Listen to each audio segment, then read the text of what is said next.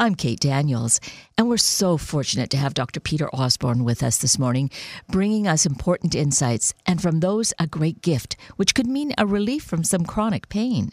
We're here to learn from Dr. Osborne, whose clinical focus is the holistic natural treatment of chronic degenerative diseases, with a primary focus on gluten sensitivity and food allergies.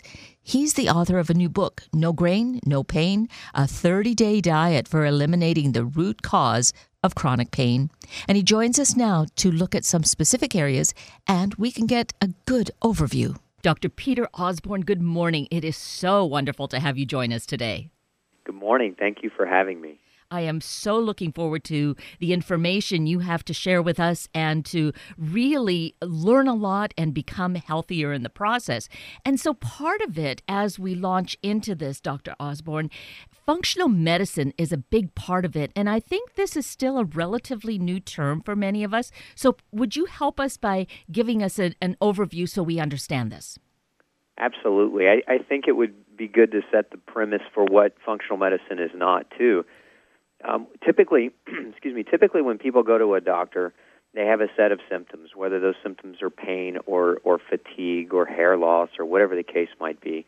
And generally, the doctor's inclination is to write a prescription medication that the patient can take that will artificially or chemically manipulate that person's symptoms and help them to go away. And so, not that there's anything wrong with that on the surface, but it doesn't address the underlying reason why the person's having the problem in the first place. It just masks the original problem. So in actuality, long term, it creates a false sense of security for the patient. The reason they had the problem is not being addressed. They're actually just being medicated. And so the underlying problem is allowed to continue to manifest and fester and turn into a greater problem. It's almost like duct taping a pipe with a leak instead of replacing the pipe. Eventually, the pipe's going to completely burst. The duct tape is only a temporary fix. Well, so that's kind of a conventional medicine model for treating chronic disease. Now, if we look at what functional medicine is a relationship between a doctor and a patient where the doctor's actually trying to look for the underlying reason as to why the patient has the problem. So if a person comes in with headaches, there are 1,000 different reasons why a person might have a headache.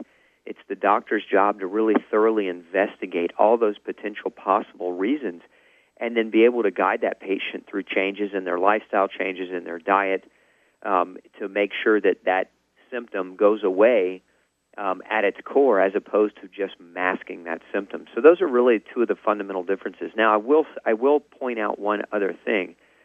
I'm not anti-medicine at all. I think we have the best emergency medical system in the world. So if you break a bone or you have some type of acute trauma, we have the best health care in the world. But when it comes to chronic diseases that most people blame on getting older, we have the worst health care in the world because you can't drug a chronic problem. You have to look for the origin of where that problem is coming from and why that problem exists, and you have to address that origin. And that's functional medicine. Excellent.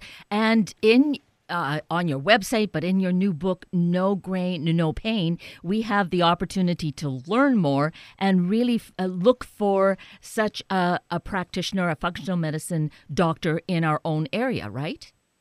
That's correct. I dedicated an entire chapter to that. It's such an important topic and concept. I think it's where the future of medicine is headed. It may not be there quite yet today, but I think we're going to see a big grassroots push over the next 10 years for functional medicine to really come out and shine. There are so many excellent reasons that benefit us by having this model, by using the approach of functional medicine, not the least of which, of course, is just that we will feel better. And along with that, our medical system, our whole healthcare system has been in such dire stress and distress that this approach is also going to remedy that problem, I think. I think so. I mean, here we have, it's kind of ironic. We have government subsidizes the growth of grain as a food to feed the populace, and there's so many harmful things in grain that make people sick. And so then these people get sick, and now the government subsidizes health care, But the type of health care that's being subsidized is the kind of health care that doesn't really resolve why the person's sick. And that's where functional medicine really can come in and be a game changer. It's not that people shouldn't have access to health care. It's just that people should have access to health care that's meaningful and that doesn't just cover their symptoms, but actually, again, addresses the origin of why the problem is there in the first place. Indeed. And so that's the opportunity we have by taking a look at this really terrific approach and looking at no grain, no pain. Now, one of the things, as you mentioned, of course, is the government subsidizes grain, so we certainly have it plentifully available everywhere we look, and it's actually considered part of our good, healthy diet. Now with the My Plate portions, even a quarter of what we eat during the day should be grains, it's said. Yeah, and that's unfortunately, that myth has been perpetuated for years. Let me give you a little bit of history. In 1943, the United States government banned the sale of grain because it was causing so much disease and so much terminal illness. Two diseases in particular, beriberi and pellagra, were rampant enough for the government to step in and say you can no longer sell this grain unless you fortify it with vitamins and minerals, because the grain itself was so unhealthy and it was malnourishing people. And a lot of people don't remember that. It was in 1943, or they weren't alive when it happened. And so what the cereal industry and the grain industry did at the time was they reverse engineered their marketing campaign. Instead of saying the truth, which is don't eat us, we'll kill you, they said, hey, let's everybody eat more of this, because now it's even better for you because it's fortified with vitamins and minerals, and it should be a part of your daily balanced diet. And that around that same time frame, we had all the commercialization that occurred, and TV became more popular. And so, you had this, at the first time in the history of the world, you could reach into millions of homes simultaneously through commercial ads.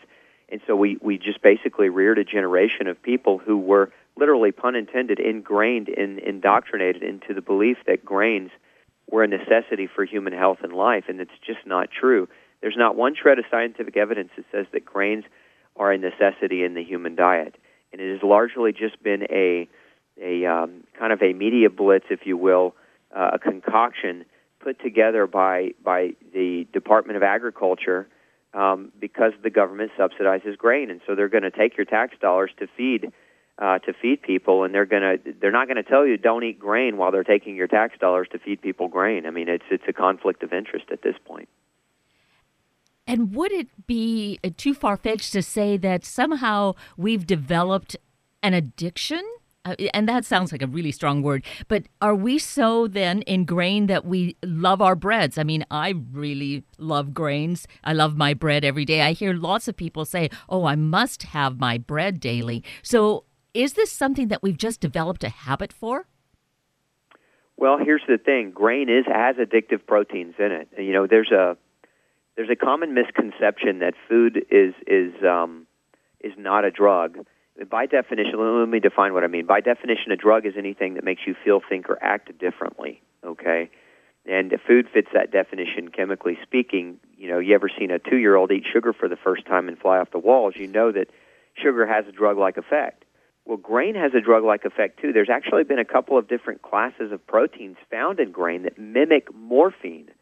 And one of them is called gluteomorphin. And this particular protein, people crave their bread and get addicted to their bread because that gluteomorphin protein, it feels good. It makes them feel good. So when people are stressed out or they're sad, they gravitate toward the cookie or to the baked good or to the bagel because it delivers morphine to them, and it calms everything down and it makes them feel better. That is really important to understand, and you've done that for us in a very simple way. So as I think about looking at products on the store shelf that say they're gluten-free, are we somehow, though, finding products that are going to have some other sneaky kind of thing in it that is going to not be healthy for us? Well, so yeah, if you're looking at going on a gluten-free diet, you want to understand that going to the gluten-free food aisle and just replacing that gluten-free that gluten-containing bread for a gluten-free bread item you're actually not doing yourself any favors. There's a what I call a cardinal rule of nutrition, and that is one cannot achieve health or maintain health eating food that isn't healthy. And so the bigger and the smarter and the better question to ask is not is it gluten-free, but is it gluten-free and also is it healthy for me to eat? Because a lot of these gluten-free substitute products are full of genetically modified grains, full of pesticides, full of chemical from mold called mycotoxins. Many of them have high levels of cadmium and arsenic and mercury in them, and so they're just not good for us. So a lot of people, the gluten-free diet has become very trendy, and that's not to say that it hasn't been helpful for a lot of people. It's just a lot of people are gravitating toward that gluten-free food aisle, and they're picking up these highly processed gluten-free foods that are just not good for them, and then they're wondering why the gluten-free diet doesn't work. And then they kind of dismiss the diet as, oh, this diet didn't work for me, I'm not going to do it anymore. But the reality was is they were still eating grains that were full of other chemicals and full of bad things that didn't allow their body to heal and get healthy. So we're getting to hear the pitfalls that exist all around us, and it's not as simple as then going to the grocery store and picking up those gluten-free products. You actually, in your new book, brand new book, No Grain, No Pain, give us a 30-day approach where we can really begin to, now can I say easily, or just a little more readily and at a good pace, eliminate those grains from our lifestyle? I would say easily. We've done most of the work for you, so there's no thinking. It just becomes application. The biggest challenge, and I've been in practice for 15 years, and the biggest challenge that we've had with our patients is, prepping them for being able to follow the diet. And so one of the things we wanted to accomplish in this book was to establish a very easy to follow. In other words, all you have to do is follow it. You don't have to think. Once you get through 30 days, you'll feel so much better you won't want to go back in the other direction. And at that point, your life really begins. And then from there, you can start exploring and expanding your diet and your palate a little bit more. But we tried to put together a 30-day program that was super easy to follow. And so do you feel, I imagine you would, that we can pick up the book and get launched right into the program? Do we need to prepare ourselves in any way, whether it's preparing our house and getting rid of all that kind of junk food around us, or prepare ourselves mentally? Well, there's this old saying, it's know thyself, right? Know thyself. Know what your potential to cheat is. So if you're the kind of person who, if bread's in the house and you'll buckle in a moment of weakness, then yes, prepare your pantry, prepare your home, get those things out. Don't put temptation in your way, because if it's there, when we're hungry, it's very easy to lose willpower. And so if that's the kind of person and you know yourself and that's what potentially could happen to you while in the program, then definitely set yourself up for success, not failure. And this is so well outlined in the book. And you are helping us. You want us to be succeeding, obviously. So the path is there, the pattern is there, and we can do this with success. Yeah, absolutely. I think, again, in 15 years of clinical practice, I've not yet run across a person who was in pain, whether it was a physical manifestation of pain like joint pain or arthritis, or whether it was an autoimmune manifestation of pain like rheumatoid arthritis or hypothyroidism, that couldn't get better. Not a single person, not in 15 years. And you share the stories, and that's a really important part of the book of any situation in this way, I think. Share the stories of people who have used this and their successes in doing so. So like you mentioned the arthritis, where eliminating the grains rather than taking medications, which can harm us, and bodies can build up immunity to that, we are able to eliminate this from our food, from our diet, these particular foods, and really feel stronger and better, you say, right? Absolutely. And one of the reasons I share the stories of success is I want people to know there's hope. And we took one step further. Not only did I tell their stories in the book, but a lot of people are skeptical, and they say, oh, anybody can write about a story, and is it true or is it not true? But we actually put links to live video of these people sharing their stories on camera. So you can go and watch their stories, and you can hear it from the proverbial horse's mouth, so you know that this diet is the real deal. It's serious. We're not, these weren't just stories that were made up that we put into a book as can be done. Not that I'm accusing every author that's ever done that of doing that, but we wanted we wanted that layer of skepticism to be completely removed. So we wanted to basically have 100% clarity and openness in the stories that we presented within the book. And you founded the Gluten-Free Society, and I believe that's where we can find these links. Is that correct? Yes, ma'am. It's So in the book, as you read about a testimonial story, there's a link underneath the story that you can go back to the website and actually watch that person tell their story on a video. Excellent. So all the more reason there's the stories, there's all of that support, people expressing how this has changed their lives. And that is such a key thing. Again, just as you mentioned how Western medicine deals with and is important with traumatic situations, so are certain medications important. But it is true that we have become over-medicated. The pharmaceuticals are just kind of overrunning our life and not providing really any good health as a result of it. Yeah, and that's the thing. It's, with acute care medicine, we have a great system. With chronic disease treatment, we have a horrible system. And I'm hoping that this book helps bridge that gap for people to be able to find and discover the importance of diet, renew the importance of diet and lifestyle and self-choice and self-empowerment. Because at the end of the day, when we're sick, we can't blame something else. We can't blame someone else. We have to look in the mirror and ask ourselves, what is it that we can change? What is it that we can be empowered to do? And that's what the message of this book really boils down to. It gives that message of empowerment. It gives the instruction book, the blueprint for a person to follow, and not just a blueprint that's in theory, but a blueprint that's been tried and true for 15 years. And it just gives the person that ability to take that and run with it. And so just as a point of interest for yourself, Dr. Osborne, your decision to pursue medicine in this way, was there something that happened? Was there some particular impetus? Yeah, when I was early on in my career, actually before graduate school, I was a somewhat of a non-professional bodybuilder. It was more just a pursuit of passion than anything else. But I learned early on that nutrition was very critical for my ability to heal and repair and recover after workouts. But subsequent to that, during graduate school, I spent a lot of time in the VA hospital in rheumatology, rheumatology is the study of autoimmune pain conditions. So diseases like rheumatoid arthritis and fibromyalgia and lupus and psoriatic arthritis and spondyloarthropathies. These were the types of diseases that we were treating. And what we ran into and what I ran into as a conflict was that the drugs didn't work. Nobody ever got better.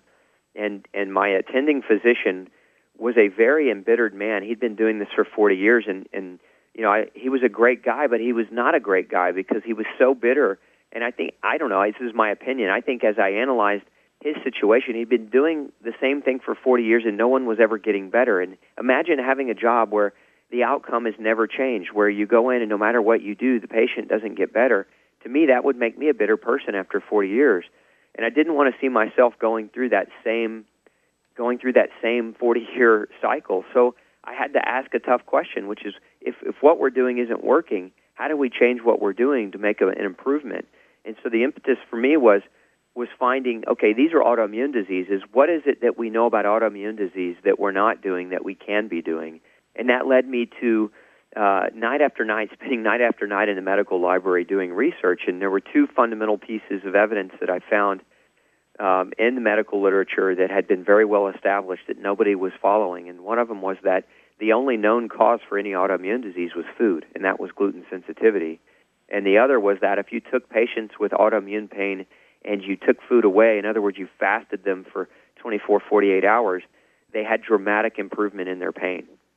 And so, the logical next step in that process is, one, we know that food can cause one kind of autoimmune disease. Two, when we take food away, autoimmune disease pain dramatically reduces. So why then wouldn't we pursue that as a research study at the very least to improve our patient outcomes? And so that's what I did. The VA hospital would not allow me to pursue that, so I left the VA hospital. And in my own private practice, one of my early patients was terminal with juvenile rheumatoid arthritis, had 6 months to live, permanent stent embedded in the arm, and now that patient is getting ready to graduate high school. No longer terminal, no longer on medication, in complete remission, all because we made diet changes. And that was the beginning for me. That saving that one patient's life was the beginning of a what I will call my legacy. Hopefully I'll leave that legacy to the rest of the world, and that, the 46 million people with autoimmune pain and the 100 million people suffering in chronic pain don't have to be if they can get their hands on this kind of information. That is utterly phenomenal to see that kind of change. How can we not be inspired and at least give it a try? But we see and hear from that kind of a testimonial, those kinds of situations, how positive and possible all of this is, and we can actually get ourselves to the point of living pain-free. Yeah, absolutely. It's that's another reason why we just made it 30 days. Go with it for 30 days. If at the end of 30 days you don't notice a difference, call me. Call my clinic.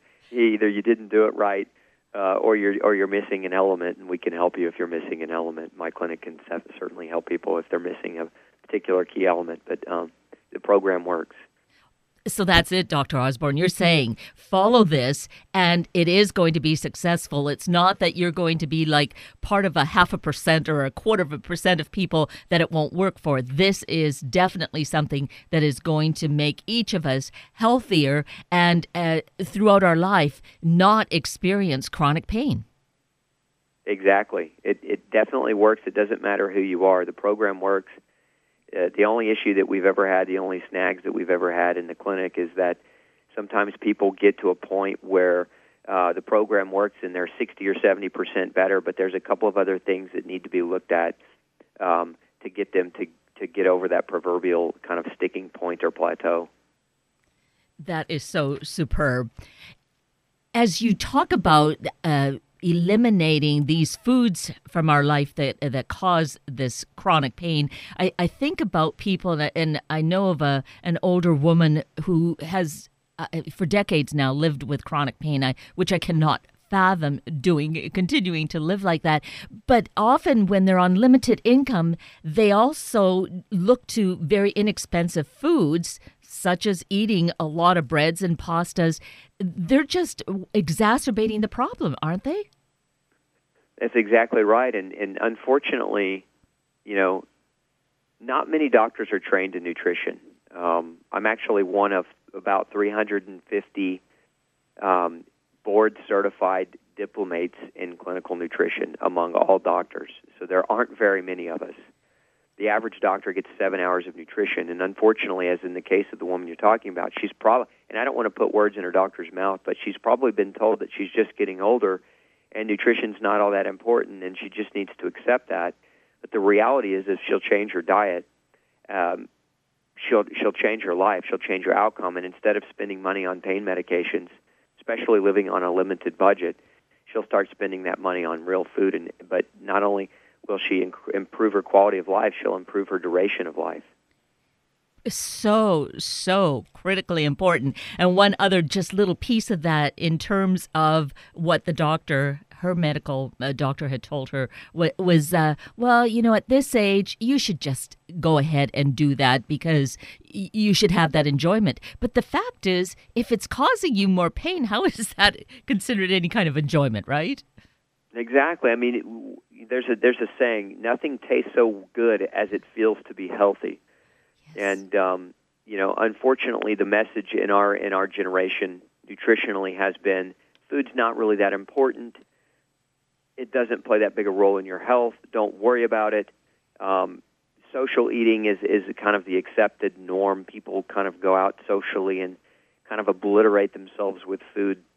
I know that may be a strong word, but it's a true word. I mean, we honestly, if we look at statistics of disease, cancer, heart disease, autoimmune disease, diabetes, osteoporosis, obesity are all nutritional diseases.